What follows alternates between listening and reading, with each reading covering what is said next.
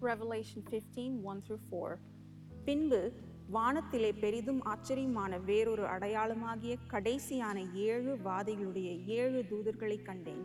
அவைகளால் தேவனுடைய கோபம் முடிகிறது.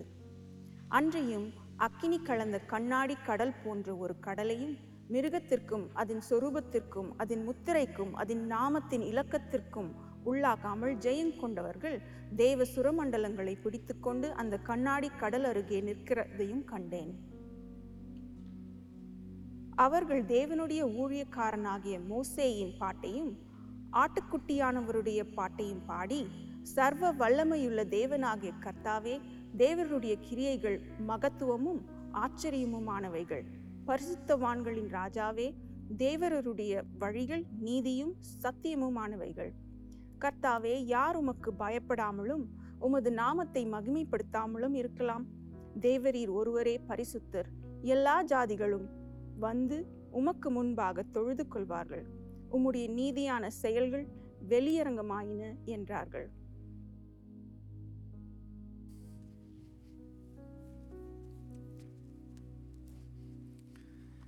If you would turn in your Bibles to Revelation 12, and we will be in a few chapters today, 12, 13, and 14, and then just a snippet from 15, I believe. Today is another really just exciting time to be studying in this book, the book of Revelation. If this is your first time with us during this series, or maybe first time at all, certainly want to welcome you in that regard. I want to give you a heads up that if this is your first time during this series, you need to know that we're, even as you just heard, trying to cover 3 chapters at a time. On a day like today makes it hard to cover all of the details that you might wish to learn about the book of Revelation, being such a curious book, or a book that just brings out curiosity in our mind. But I want to remind you all of this. As I said, I would be doing this each time, but to remind us of how we understand Revelation. So it's this, that the book of Revelation is a series of apocalyptic visions intended to make known the clear promise of Christ's coming return and eternal reign as a means to offer hope, expect obedience, and inspire worship. This is why we come back to this book over and over. In fact, as God clearly, or to me very clearly, has brought us now through almost all of Scripture in a 2-year time period, to get to Revelation, which again was planned long before a pandemic happened. But just to get to this, when there is such turmoil around the world, and to get here, to know that this is really designed for hope. Right? The Word of God is intended to offer us hope. That if you're here today and you're a guest, somebody brought you with them, and you're struggling, you're hurting, life is hard or difficult, I want you to know that what you can hear today is that there is hope in Jesus Christ. There is something better offered to you than whatever this world has to offer. In fact, if you're here today and things are going swimmingly for you, right? Everything's just great. Marriage is great, kids are great, job is great. Like all things about you right now are great. That's great. But even greater still is what is found in Christ Jesus. No matter how bad it is, there is hope in Christ, and no matter how good you have it, there is something better in Jesus. And we will see this in this text today. As I just mentioned, there is lots of turmoil around us, but we need to remember that we live in wartime, not in peacetime. John Piper says it pretty simply: life is war. My friend Randy Kress and I talk about this often, this reality of the war that is all the time around us. And so if we live as though we are at peace time, we will quickly be in chaos. It's key for us to remember that wartime mentality is apparent in this text in particular. The idea is not that we could come to church just to have an escape from the world, but that we would come to be better equipped to combat the enemy of the world. See, we gather together not just so we can escape it, but so that we can be better prepared to go back into it. We're going to look at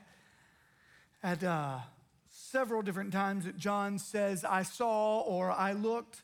And some might call each of these different visions, but it's similar to how we have talked about looking through different windows along the way. We've talked about that several times. But as we look through each one of these windows today, even when it gets a little confusing and challenging, I pray that you and I both, that we will recall that the battle we fight is not against flesh and blood, but against the rulers and principalities of this dark world.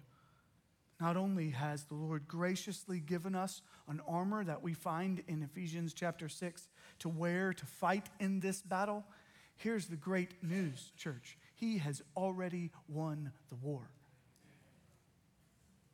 Church in America often struggles with the concept of the supernatural. That's not something we spend a lot of time talking about, or maybe sometimes we say we don't even really want to talk about it.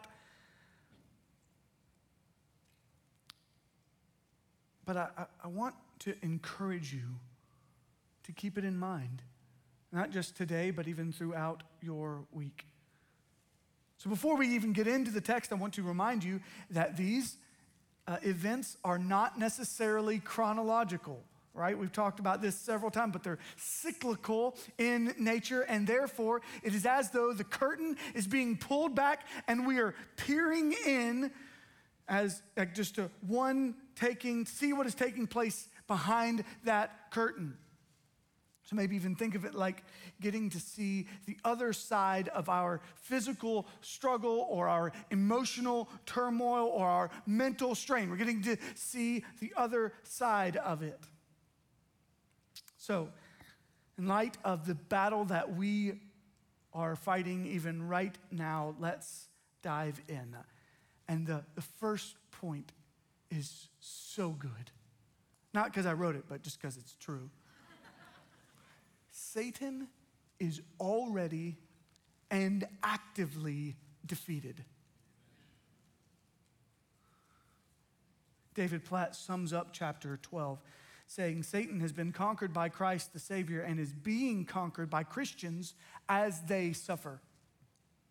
See, these few chapters come with a few characters in them that will be helpful. So some of you have been following along in our Bible reading plan, and so earlier this week, you already read chapter 12, and then 13, and then 14, and so you have kind of, if you read that, you were like, okay, there is some like beasts, and a dragon, and a woman, and a child. Like, what all is this? And so let's look at these three main characters that we'll find in this text. The three characters. The first one is the woman, right? Chapter 12. Go to the first couple verses. A great sign appeared in heaven, a woman clothed with the sun, with the moon under her feet, and on her head a crown of 12 stars. She was pregnant and was crying out in birth pains and the agony of giving birth. So like many other portions of Revelation, there are many options for who this woman might actually be or be representing. Catholics believe that this is Mary. Some believe that this is a representation of the nation of Israel. Others, which would probably certainly include myself, hold to the idea that she represents the people of God from the Old Testament and the New Testament, okay? However, then you get to the second character, the child, right? Verse 2, she's pregnant, was crying out with birth pains and the agony of giving birth. And in verse 5, she gave birth to a male child who is to rule all the nations with a rod of iron, but her child was called up to God and to his throne. This is a reference to Christ, to the Christ, the promised one. Then we get to this third character, right? So far we've seen the woman, then the child, and now we see the dragon.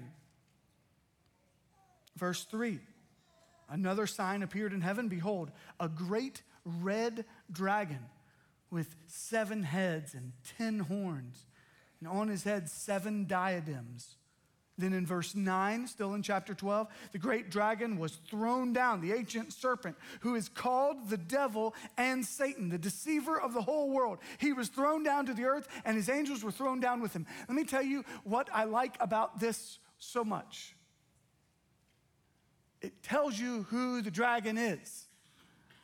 Right? There's all this other stuff where we're like, it could be this, could be this. Some people think it's this. Nope, not this one. We know because Jesus tells John, John tells us, the dragon is Satan. Thank you. Like, so much would be easier if you just told us all of that, right? There's along the way, but in this case, so thankful that he makes that very clear. The dragon, which maybe we would have interpreted, or maybe we would have understood that, but in this case, so thankful for that clarity. So we have woman and child and a dragon. So there are 3 characters all under this, right? Satan is already and actively defeated. There's 3 characters, and there are 3 victories. 3 victories. Right? This child is referring to Jesus, and so the Christ. A victory in itself is Jesus' birth. When we get to Christmas time, I don't know that I know I don't regularly. I hope I do this Christmas, but I don't always look at Christmas as a point of victory. But this was a promise that had been made, right? That he was going to come.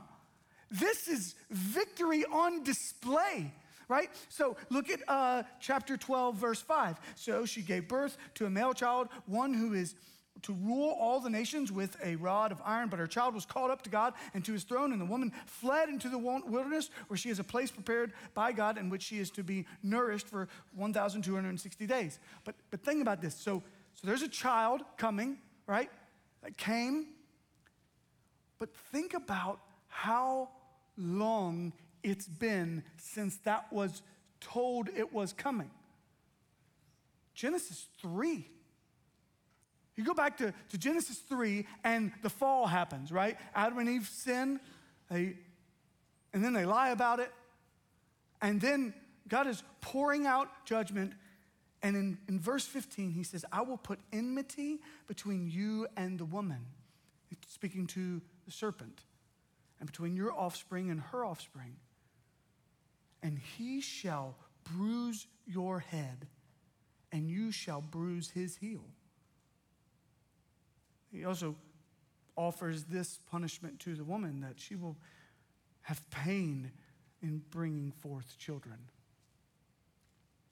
There's the pains of childbirth, but there is the promise of Christ in those 2 verses, that he's coming.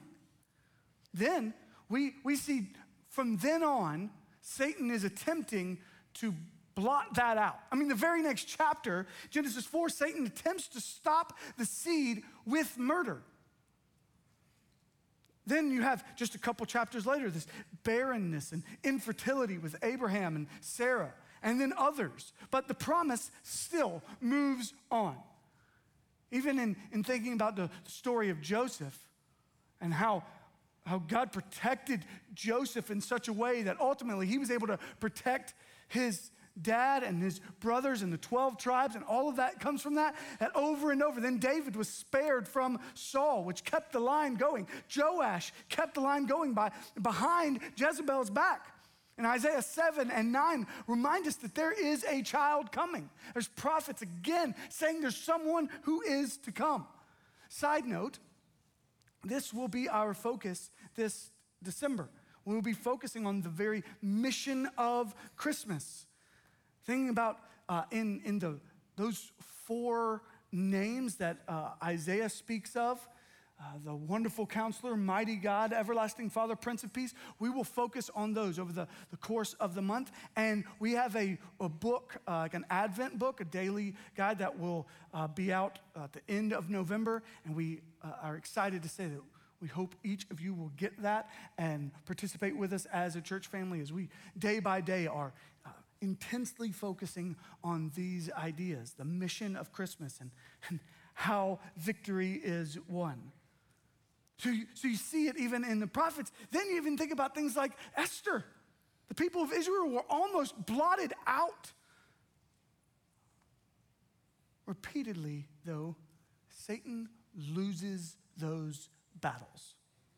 Like just imagine reading the Old Testament that way.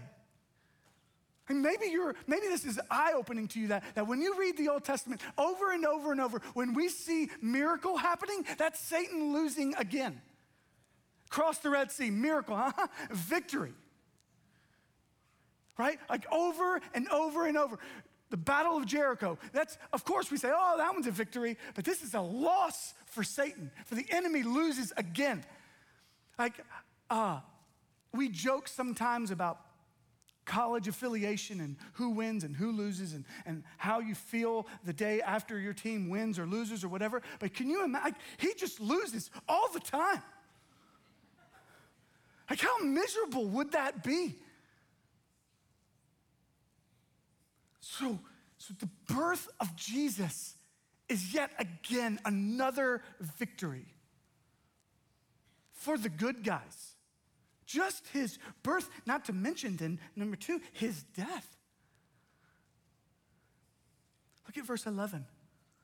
They've conquered him by the blood of the Lamb and by the word of their testimony, for they loved not their lives even unto death.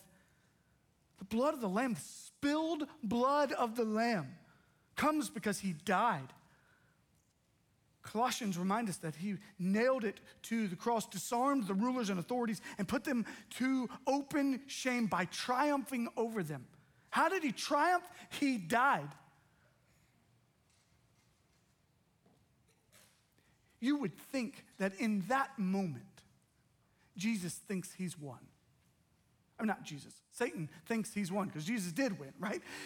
Satan would have thought, oh, that was it. Took him out. But his death provides for all of us the opportunity to know Christ, to know the Father. So his birth, his death, and his resurrection, because his resurrection proves that his death did the job. But her child was caught up to God and to his throne. Jesus resurrected. Verse 10, now the salvation and the power and the kingdom of our God and the authority of Christ, his Christ have come. For the accuser of our brothers have been thrown down, who accuses them day and night before our God. Catch this. Jesus Christ came to earth, lived a sinless life, died for your sin, for my sin, defeated the grave so that you and I could live in victory for all eternity. That's what's been offered to you. And again, I don't know what brings you here today, what invitation has brought you here today, but I'm telling you, this is what we're seeing in this very text today, that there is a way for you to be in victory forever. And the other option is not a very good one. It's not just losing a game. It's eternity in hell. If Jesus has already won, maybe you're asking yourself this, which I know I did, as I was thinking, why do I still struggle? Right? Like, why do we come in here and why do we need a pep talk every week if we've already won? It's because there's still a battle raging. Even in verse 15, this river of water floods a woman by. But take heart, because you're going to make it through this victoriously. Think about this. There have been many wars in the world, right? And think about those. But oftentimes, those wars are surrendered even though the war still goes on. Like communication doesn't get to everybody in time. Even World War I was surrendered November 11th, 1918. So like supposed to be over. But the signed peace document didn't happen until June 28th of 1919. And men were still in battle. Like people were still dying in 1920. So almost 2 whole years. War, like country surrendered. 2 years later, finally, last battle fought.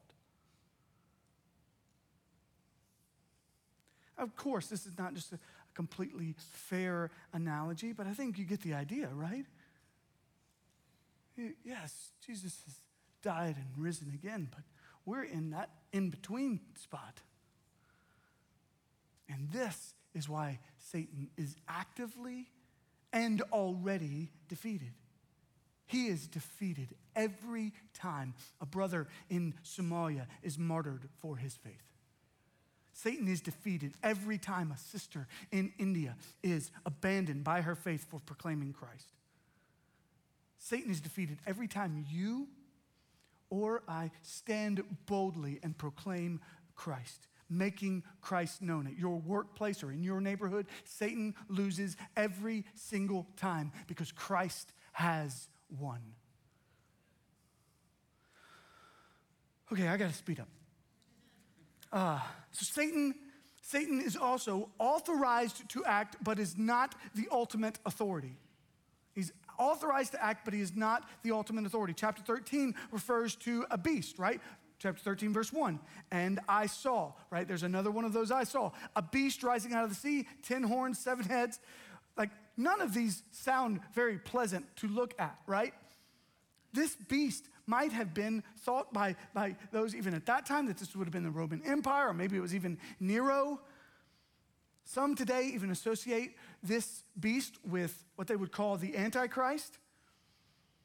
And I find myself, though, not wanting to limit this beast to a particular person, but instead, I like how one author put it, that throughout the history of the church, from the resurrection to the return of Christ, there have been and will continue to be governments and leaders, systems and structures that the devil uses to oppress the church and deceive the world. That doesn't necessarily rule out a specific person or an empire or even a specific antichrist or man of lawlessness to come in the days ahead. But the overall point is that Satan works through government that functions as divine authority instead of under divine authority. See, in this picture, we see that God allows a cursing crush. In chapter 13, look at verse 5. The beast was given a mouth uttering haughty and blasphemous words. It was allowed, right, to exercise authority for 42 months. It opened its mouth to utter blasphemies against God, blaspheming his name and his dwelling. That is, those who dwell in heaven. Also, it was allowed to make war on the saints and to conquer them, and authority was given it over every tribe and people and language. This is a pretty cursing crush. What's being allowed here from the Lord? But there's also this reality that God assumes a comforting call. And keep going in that passage, you get to verse 8, and it says, all who dwell on earth will worship it. Everyone whose name has not been written before the foundation of the world in the book of life, the Lamb who was slain. If anyone has an ear, let him hear. If anyone is to be taken captive to captivity, he goes. If anyone is to be slain with the sword must he be slain. Here is a call for the endurance and faith of the saints. Why would that be a comforting call? Why would I call it that? Because what's happening is we're being reminded that even if we go to our death, this is a call to endurance. Press on. Hold on. Cling to what is true.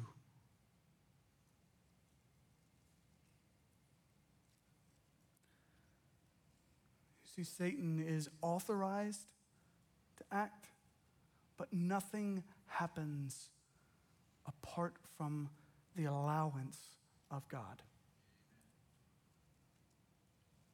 Satan is alluring, but is absolutely appalling. He does a good job of trying to convince us. This very text, we see that John sees another beast, verse 11. This one starts out looking pretty good, like a lamb, in fact. It's ultimately wicked, like a dragon, right? Then I saw another beast, verse 11. It had 2 horns like a lamb. Wouldn't that just be nice if that's how it finished? Oh, it's kind of like a lamb. No, but it spoke like a dragon. For those who see the first beast as a specific antichrist, they typically see the second beast as a false prophet that arises from within the church to encourage and even require allegiance to the antichrist. Many understand that the first beast is the anti-Christian government, and so the second is anti-Christian religious, economic, and social systems. In the past, there was a constant overlap between culture and government and the worship of false gods. This was all the time. But I want to be clear, in the present, there are still false gods in this world, including the false god of secularism surrounding us, where success and money are the key to your satisfaction. Most of us, I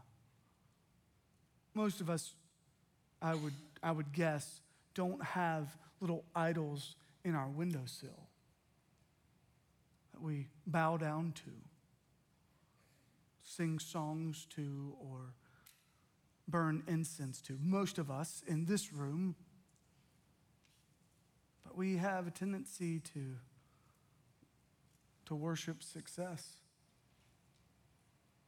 What would be deemed success in the world.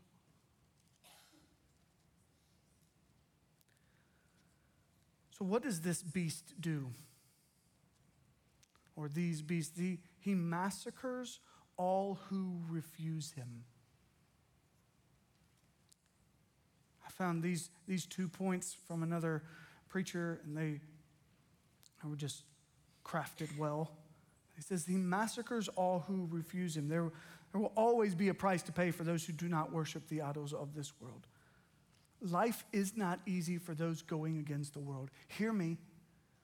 I know I said that there's hope, but I want to be clear. I don't want to try to make this all like fluffy clouds and rainbows or whatever. Like, following Christ is hard.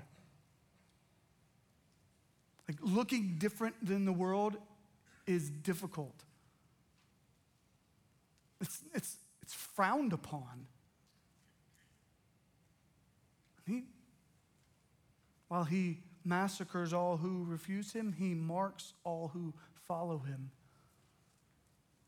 Right? This is where we see the number 666. It's all kinds of interpretations, from tattoos to computer chips.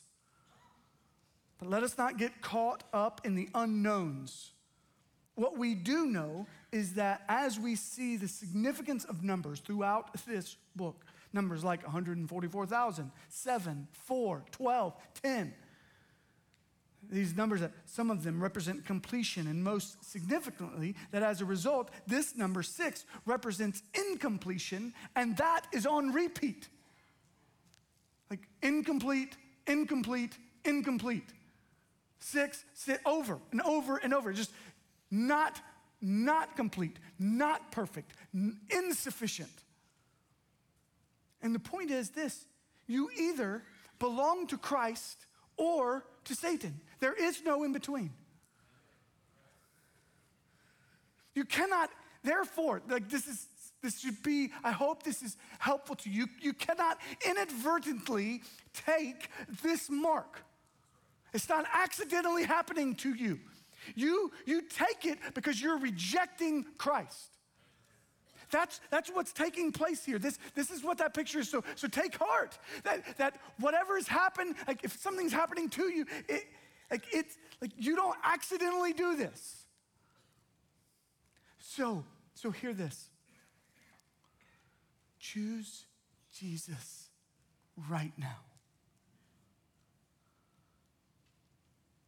Don't wait until maybe you have to look and decide whether or not you're taking such a mark.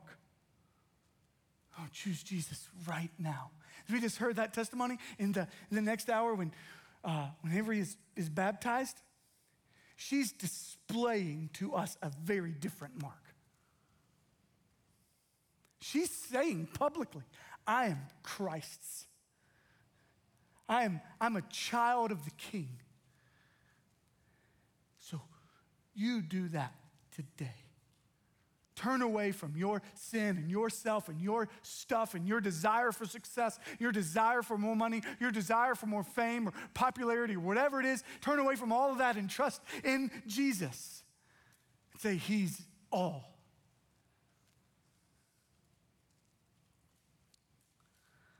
So let's move past some of this talk of Satan and let's consider the work of the people. First, saints adore and praise the Lamb. That's what people of God do, saints. Remember Revelation 7, we've been reading that, but remember when there are 144,000 gathered and proclaimed that salvation belongs to God and to the Lamb? Here they are again, singing as the redeemed in chapter 14. Verse 4 reminds us to stay the course, not falling to the ways of the world. For it is not those who have gone astray, but instead it is those who have clung to the commandments. Listen to these verses. Chapter 14, verse 4 and 5. It is these who have not defiled themselves with women, for they are virgins. It is these who follow the Lamb wherever He goes. These have been redeemed from mankind as first fruits for God and the Lamb. And in their mouth no lie was found, for they are blameless. Hear this, church. It will be costly, but it will be worth it. Even if you are physically persecuted, I think about today, we're in life groups, we're going to be praying for the country of Chad, I believe, and there are people being persecuted physically in Chad. But hold fast. Even when the supernatural battle affects your natural life, hold fast. Stand strong. Even if you lose your job, your money, your status, your family, don't lose your faith. Revelation 13. If anyone has an ear, let him hear. If anyone has to be taken captive, to captivity he goes. If anyone is to be slain with the sword. Here is the call for the endurance and faith of the saints. I love that in verse 5 of chapter 14. In their mouth no lie was found, for they are blameless. May this be said of us, church. See, you might not participate in the things that your friends participate in presently, but they may not get to participate with you for all eternity. Saints adore and praise the Lamb, and saints admire and fear the Lord. This is what we do We admire him, we fear him, we tremble before him. Believers worship the Lord and his judgments because we believe his judgments are right.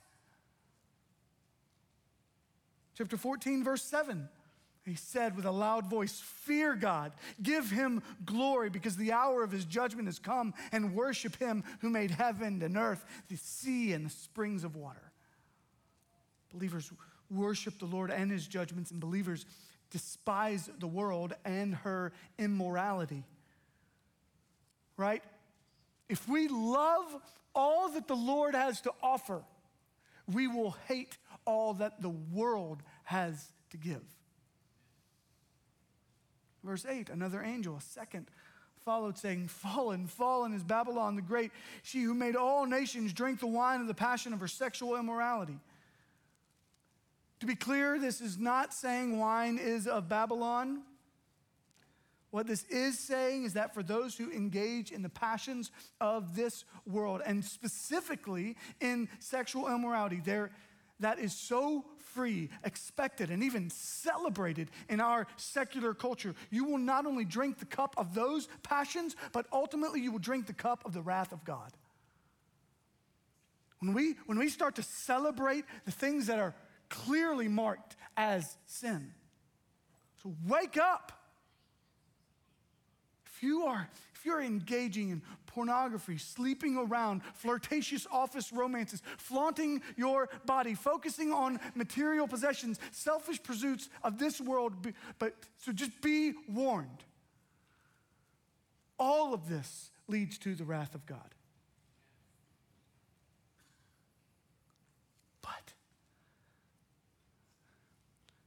Brothers and sisters, if you are hearing and listening carefully, Revelation 14:12 tells you to endure and hold fast to the truth. Here is a call for the endurance of the saints, those who keep the commandments of God and their faith in Jesus. Hold fast, because sinners bring expected, agonizing abomination.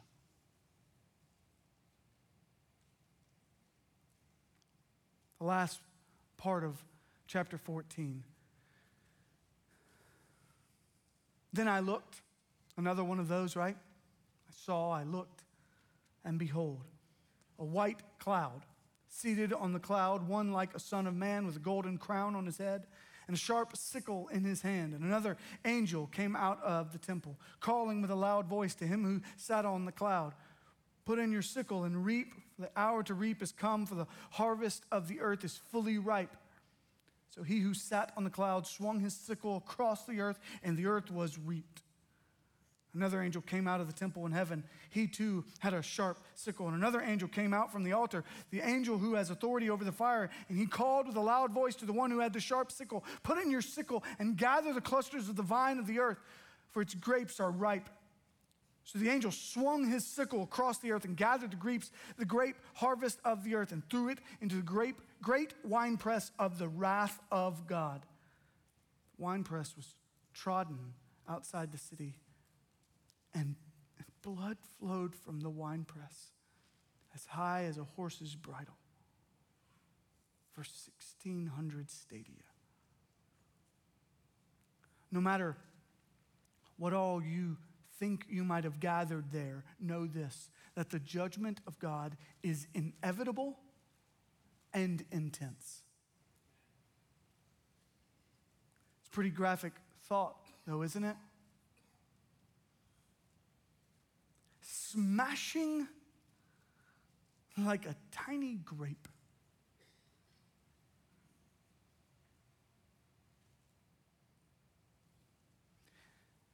This is what happens to those who've offended a perfectly holy, righteous, always good, never doing wrong God.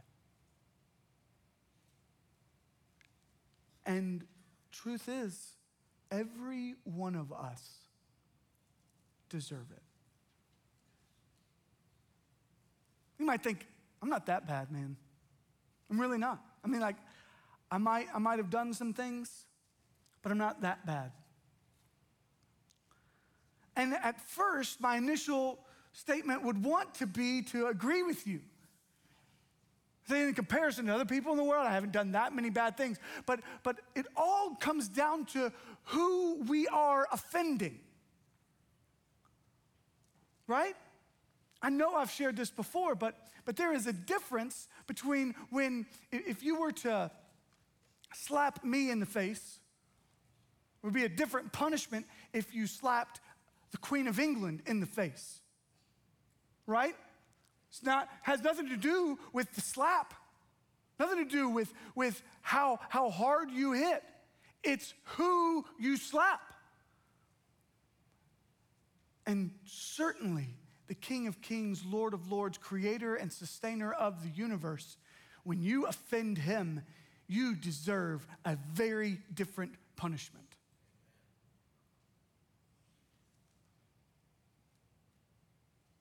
So sinners bring expected, agonizing pain. But aren't you glad there's a but there? Saints, those who are followers of Christ, saints are amazed and awe-inspired by the Almighty. Because when we know of this King of Kings and Lord of Lords, creator and sustainer of the universe, this one, we are taken back.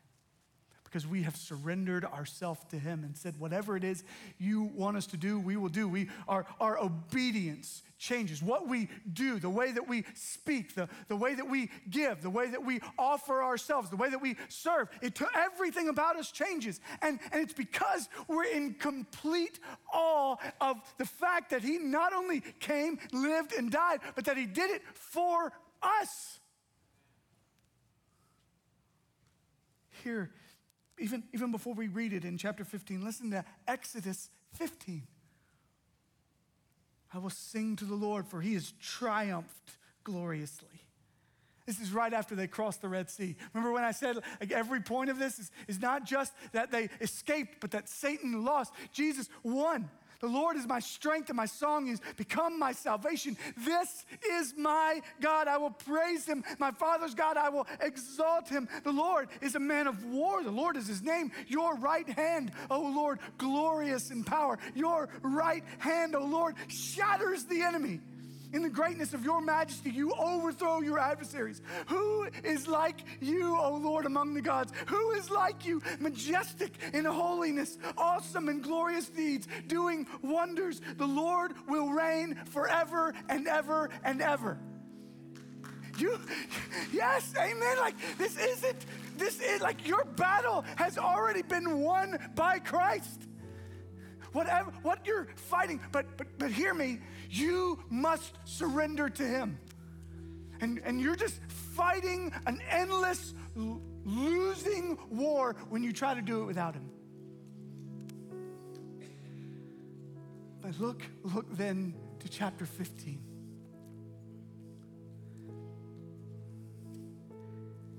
And says, verse 3, that they sing the song of Moses. What was that song of Moses? Before we even get there, they're echoing the very words of Exodus 15, right?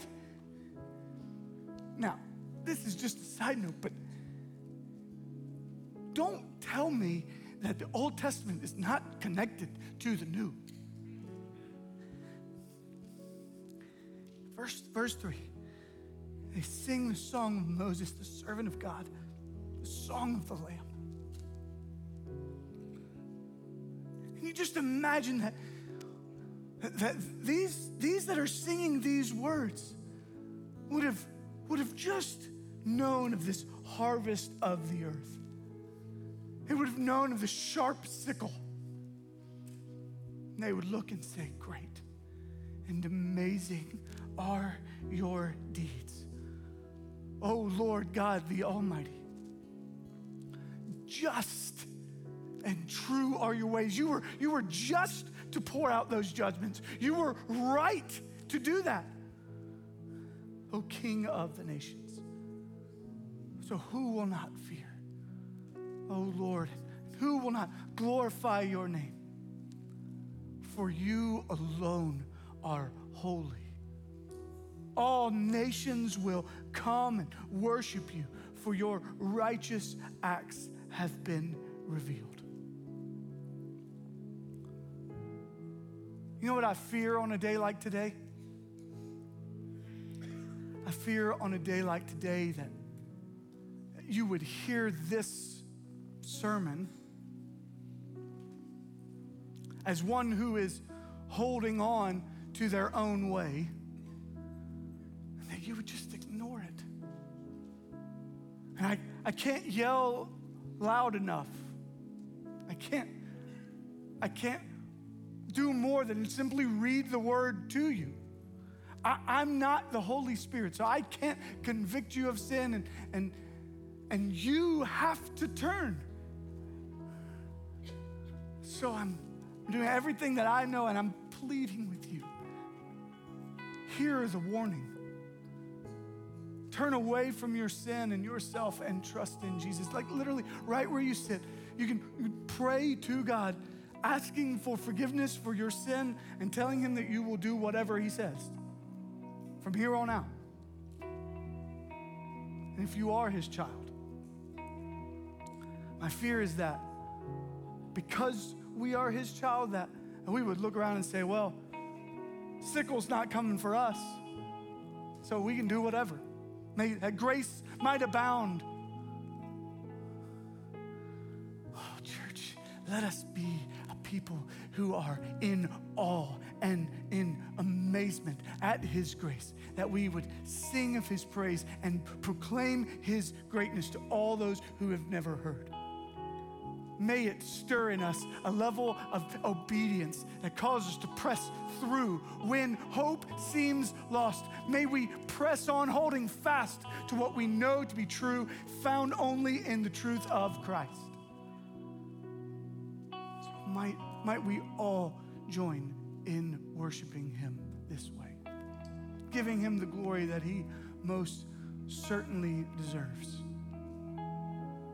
If you've got questions, or maybe whether you are a believer or you are not, and you have heavy burdens, that we want to be available to pray with you and talk with you. So even to my left, there will be some that are here to hear and talk and pray. But no matter what the case, respond to the Lord as he is leading you to. Would you stand with me as we respond together to him?